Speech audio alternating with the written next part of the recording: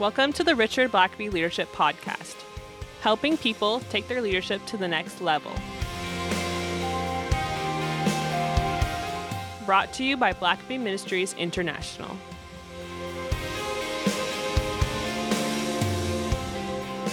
Well, Richard, it's good to see you again. Well, thanks, Sam. Good to see you.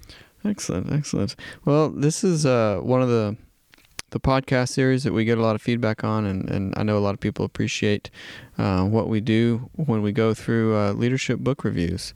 Yeah. And so this week, if you've been following along, today we're talking about the Leadership Challenge by blanking on the name. Coutts and Posner. Coutts and Posner.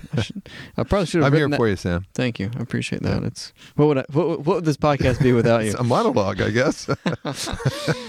Yes. Well, so they cover a pretty broad spectrum, and I know they have several editions. I read the fourth edition. I think you have the third so edition, you're ahead of and me. I think they're up to 6 now. I think I looked online, and I think there's a 6th edition of this book. Oh, So okay.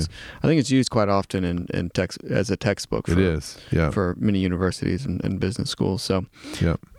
I think any edition would be fine. Mm-hmm. Whatever you It keeps read. growing too. I think they keep getting bigger. Yeah. Well, the fourth edition that I read, they said that they had trimmed it back because it had gotten kind of ballooned, and so the fourth edition trimmed back. But I imagine it's probably expanded again. Yeah. So I must have gotten one of the third is a pretty big book. So. Yeah. I think the fourth is definitely smaller than the one that you have. But hey, it's all good. So tell us about this book. What's your takeaways on this? Well, it's called the Leadership Challenge, and I think that's an appropriate term. I think challenge, it has been proven to be for a lot of leaders. I might just say that they've written several other books that kind of have been spawned from the original book, and they're a very well known name in the leadership field, son. And so they read in several that, for instance, one of the books they wrote afterward is called Credibility. And in their Leadership Challenge book, they have a whole section on credibility. And so then it was so important that they came back with a whole book just on that. They've got another one called Encouraging the Heart. And again, it's a whole book on just how to encourage the heart of your employees. And that's which I think was that a whole chapter, I think? That's the whole section. One of the 5 major things or practices that leaders do. And so, again, there's so much material there that they spawn a whole book. There's another book called A Leader's Legacy, which is, again, just talking about kind of the influence you have long-term over time and a legacy that you leave behind you. And then the last book I've got from them is The Truth About Leadership. And so I've got 5 books altogether from them. And I've read them all. They're all secular books. There's a few things I would take issue with just because they don't take God into account or the Bible necessarily. But if you just want a all-purpose leadership book from a secular perspective that covers a lot of the different things that leaders do.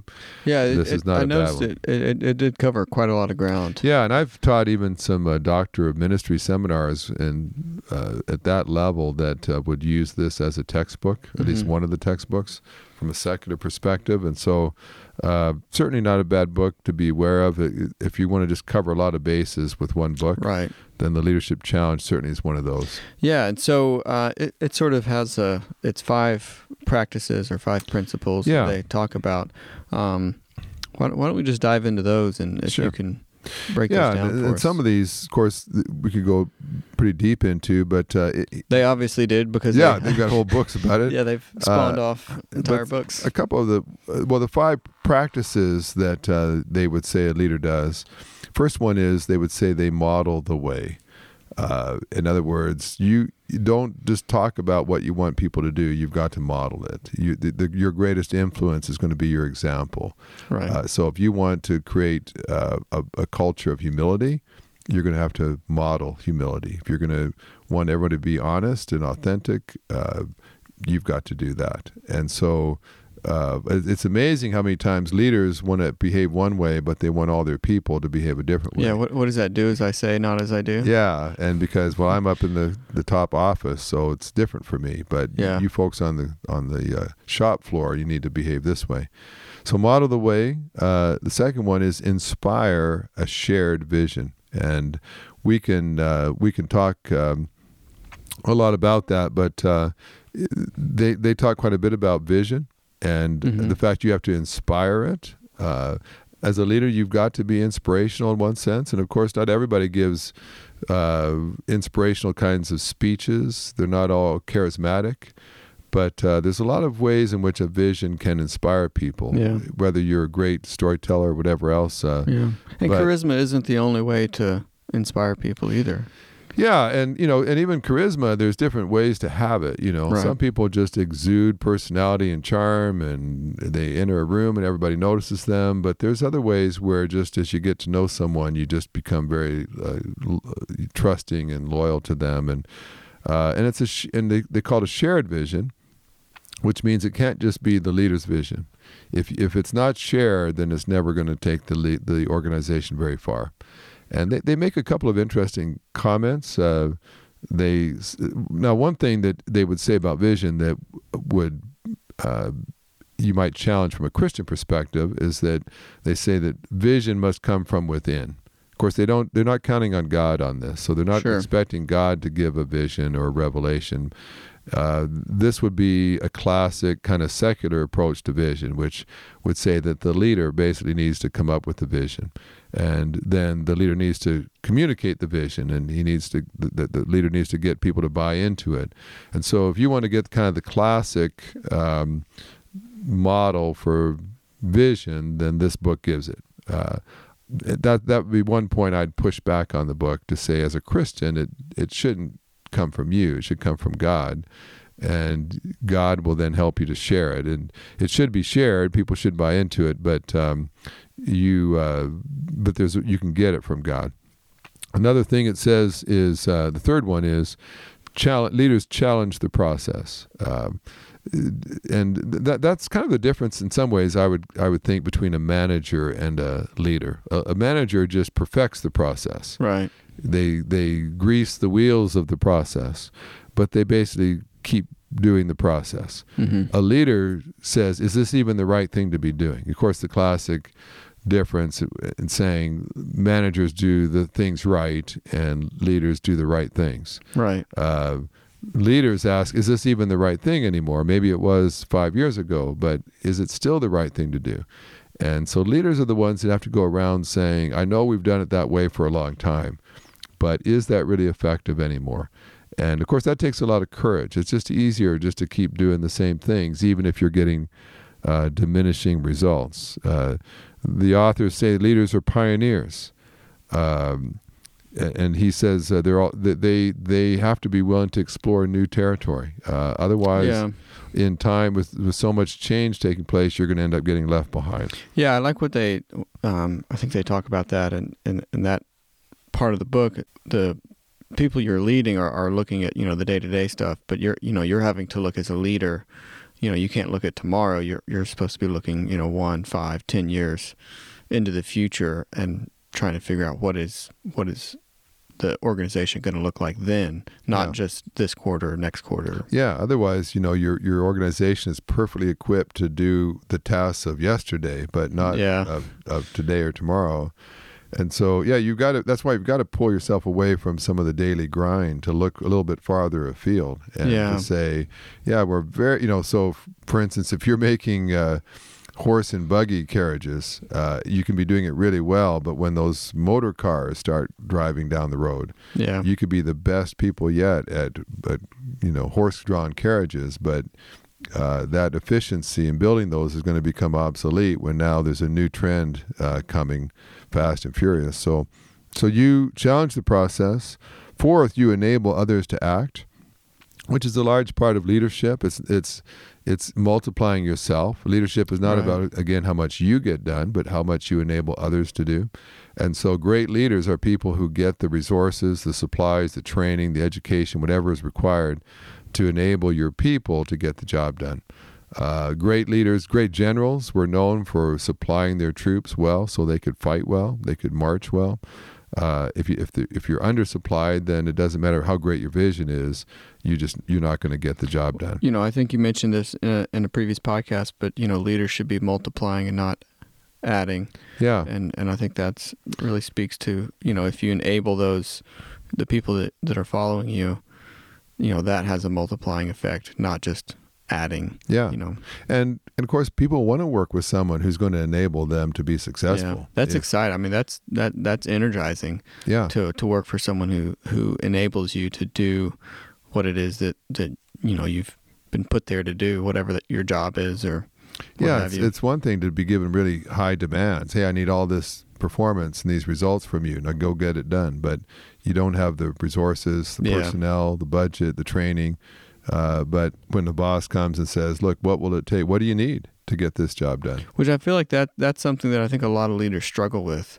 Yeah. I think that's, I would say, one of the hardest things to do, because that requires that letting go of processes and letting go of stuff and allowing your people to actually do the stuff. And that can be scary as a leader, I think. Yeah, and I think sometimes leaders are just in such a hurry to move on and get the results that they're not willing to wade into the details of, let's figure out what it will take. Let's stay with this long enough to make sure that everything's in place.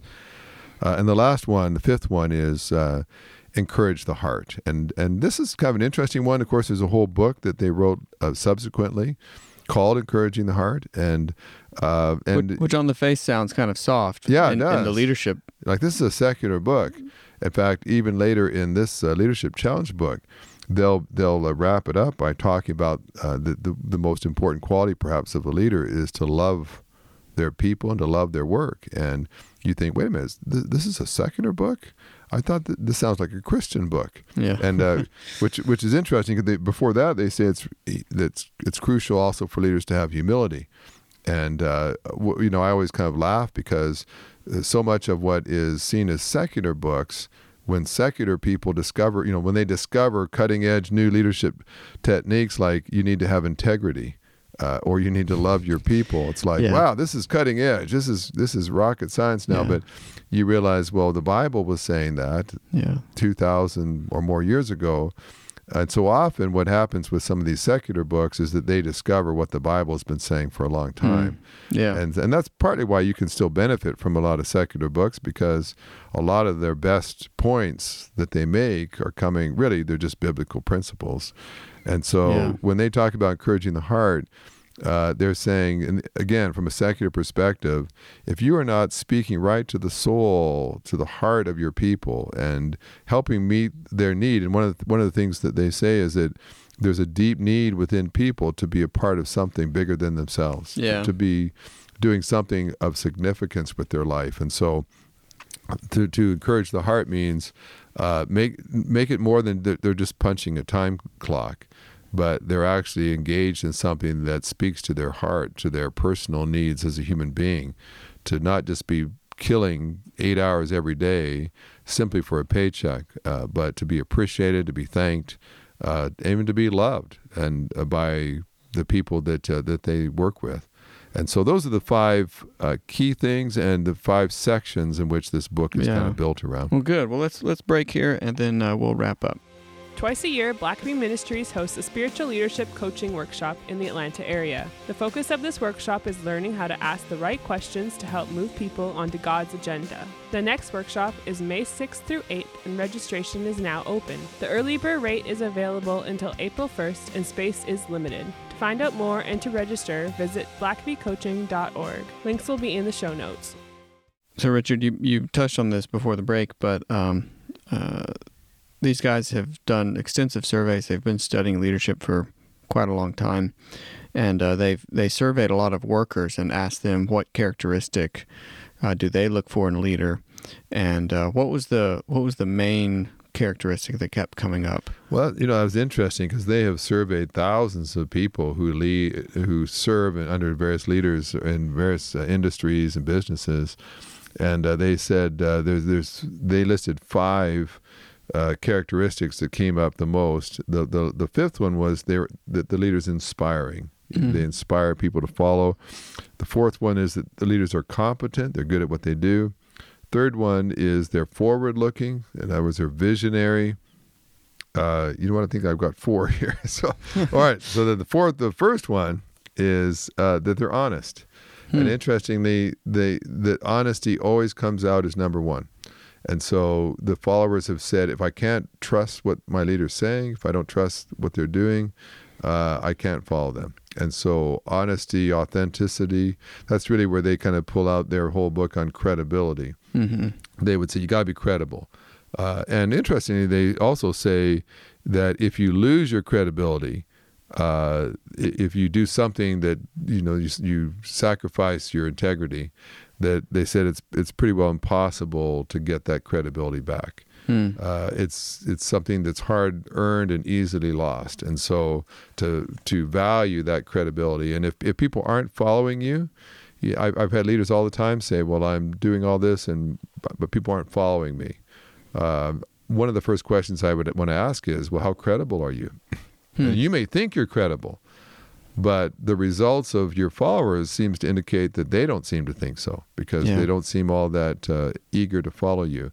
So don't assume it's all on them. If no one wants to follow you, it may be that when people look at you, they don't see anything that it compels them and inspires them to follow. And so that honesty is a key one. Yeah. Now, there's just a number of other things that they say. A couple of things I'm just toss a few things out. This is like a 400-page book, and so could you just condense that down? Yeah, so we just kind of. I don't want to have to take the time to actually read it. For those of you who don't want to take all the time to read it, a couple of things I tossed out. The one thing, by the way, they're big on stories. Yeah.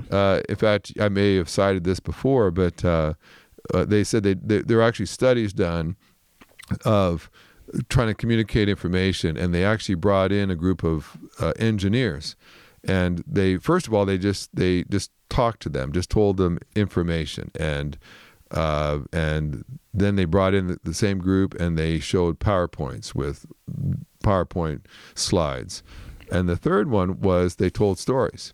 And then they came back to this group, and they tried to find out how much of that information was remembered, that they could recall. And hands down, the people who use stories, their information was remembered better than PowerPoints or just talking and giving data. And this was to an audience of engineers that you would think were kind of data savvy and data-centric. And so, but they said even engineers prefer stories. And not just prefer them, but they remember them.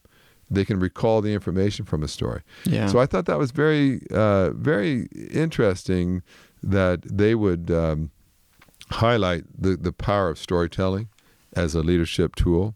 And so there's and I think a cool thing that they mention is it's not just storytelling for a better future or for a vision, but it's even storytelling to sort of enable adoption of core principles of your business.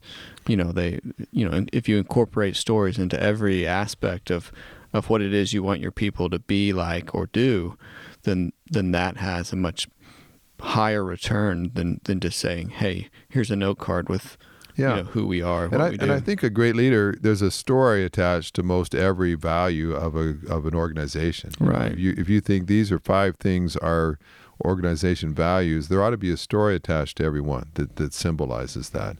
And so they would say, stories are so memorable. So if you say that, being a team player is important, and then you've got a great story about how someone sacrificed their own personal desire to be part of a team, and then everybody remembers that, and it can all rehearse that or tell it.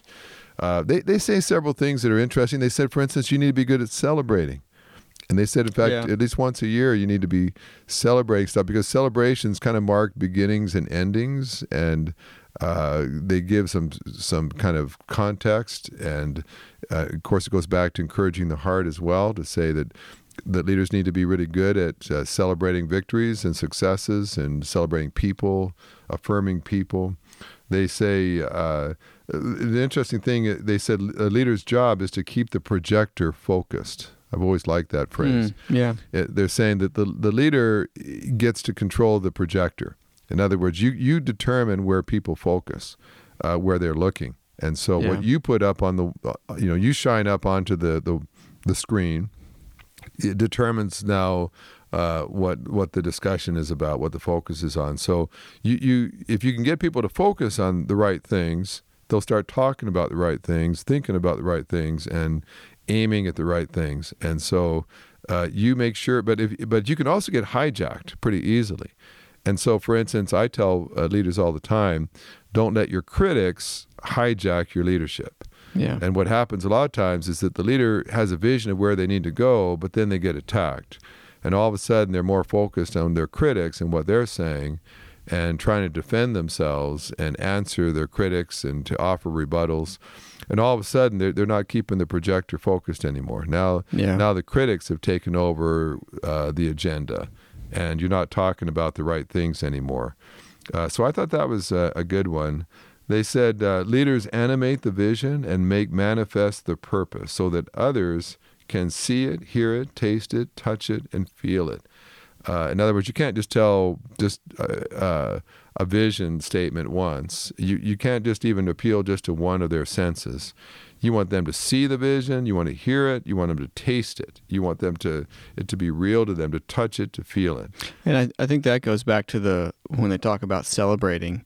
I think they even used one of the stories they had was, I think, like some sort of stuffed animal or like a stuffed giraffe that get passed around the office, to recognize, exemplary work of each team member. And so that was even just a physical sort of tactile way to say, this is, we're going in the right direction. And and it's amazing how creative you can be. But to lodge it into somebody's memory. Yeah, it's those things that they kept saying. It sounds silly, but this stuff actually works. Yeah, it's with people and with grown adults sometimes. It's the things you do. They say that leaders are always strive to be positive, and they go into a great section on just using words wisely. For instance, don't say "I'll try," but "I will." I won't try to listen more to the grassroots concerns. I will. Use words that are definitive, that are positive, that don't leave you loopholes, that have power to them. Some words are just wishy-washy. Some words are just really bland. And if you're not careful, if you just keep using bland words all the time, you become a bland leader. Use words that have impact. There's different things. They make a great statement in saying success breeds failure. Failure breeds success. And we've talked about that before. Success can be the most dangerous things for leaders. Yeah. It creates pride and hubris. Well, what do you think is, because we also say that, small wins sort of generate bigger wins. Yeah. So there's sort of this, and I've heard both, and I agree with both takes on it, but how do you sort of justify both of those? Yeah, well, because if you can say, well, yeah, you learn from failure. Well, that doesn't mean you just want a whole string of failures. Well, sure, yeah. If you just keep failing all the time, you might be a well-educated, unemployed leader. But so you've got to have successes. It's just you got to learn how to handle those successes well. Right. And you certainly can unpack and learn from successes as well. A series of small wins creates momentum, and momentum is just invaluable. Yeah. Once you've got momentum going, it's amazing how many things start falling into place. Good team members want to jump on board now, and new opportunities come your way, and people start to see that you're on the rise. So you want that momentum, and you gain so much credibility as a leader with a string of successes. Just be careful with those, because a string of successes can lead to failure if you don't handle them right. One or two last things just to mention before we're out of time. They have an interesting phrase about eliminate the dumb things. And they would just say that, in any kind of organization, things start just creeping in that are they're dumb. They would say they're harmful, but no one thinks about them. It's just the way it's been done, or it's just carelessness. No one has addressed them, or maybe it's embarrassing even to point this out at this point. Don't want to hurt anyone's feelings, so we just let stuff go.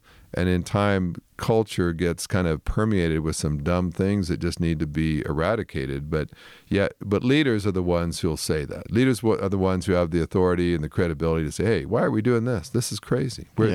No one likes this. This isn't fruitful or effective." And one other thing just to say I thought was interesting is they talk about some myths that are leadership myths that people assume but are not necessarily true. And one of the myths that they talk about is the fact that it's common practice to say you shouldn't get close to your associates. You shouldn't become friends with the people you work with. Yeah. That you need to keep a professional distance and so on, that you can become compromised, or you don't ever appear like you're playing favorites, or, you need to keep a professional sort of sterile kind of relationship with the people. But, they make a good point, which I've always agreed with. You can't love people and not get close to them. Yeah. I know pastors who practice that, pastors who try not to get too close to their people. And I'd like, well, how can you love people? How could you lay your life down for people and yet not be close to them? Yeah. You can't love somebody and not be close to them. You can't love people and not enjoy being around them, and to share yourself with them and care about them and show interest in them. And likewise, then let them in on your life. You have to obviously have some wisdom with that. But I love the fact that they say that's just a myth. And this is a secular book. It's not a Christian book. They're just saying good leadership that gets great results typically happens when leaders actually care about their people and get close to them. And that's when people become loyal. That's when they share honestly. That's when they trust you, that they can take risks and follow their instincts and sometimes experience failure, and yet know that you care about them and that they trust you with that. So lots of good points that they bring out in this book. As I said, it's written to be a textbook, so they try to cover the waterfront. Some of these other books narrow in on just one topic, but if you're looking for just kind of an overall secular book on leadership that pretty well covers all the major leadership bases, then certainly this is a great book for that. And I think if you just are trying to catch up on some leadership reading, this will introduce you to a lot of the topics that generally get addressed all the time. Yeah, definitely. So, Richard, before we go for our next book review, yes. What shall we read? Well, there's so many things, so many leadership books. I know. Well, we have like it's like which one of my children should I talk about next? But you know what I think we should do? Let's read some Patrick Lencioni. Yeah, he's written several. I've got at least I think 5 of his books, but we'll probably focus in on the 5 dysfunctions of a team. And I'll probably draw on some of his other books too. That's what I typically do with people who've written more than one book. But yeah, as we've seen. But Lencioni he's famous for writing kind of leadership parables or stories. Yeah. And so it's a different way of writing, but it's quite effective. He's mastered that, where he tells you a story, a leadership story that pulls out all the leadership issues he wants to address. Yeah. And then at the end of the book, he goes into more formal picking it apart and so on. But it makes it interesting reading, because you're reading an engaging story about a leader who's dealing with real life issues. So pick up Patrick Lencioni, 5 Dysfunctions of a Team. Yeah. And we'll look at that one next. And if you see any of his books, I usually just pick up what he's written, and they're typically pretty good and useful. But it's a different leadership style, and you might enjoy it because it kind of puts some fiction into nonfiction in one book and unpacks some great leadership truths. Well, great. Thanks for listening to the podcast. If this is something you enjoyed, review us on Apple Podcasts, and don't forget to subscribe and share with your friends. If you have questions or comments, please email us at podcast@blackaby.org.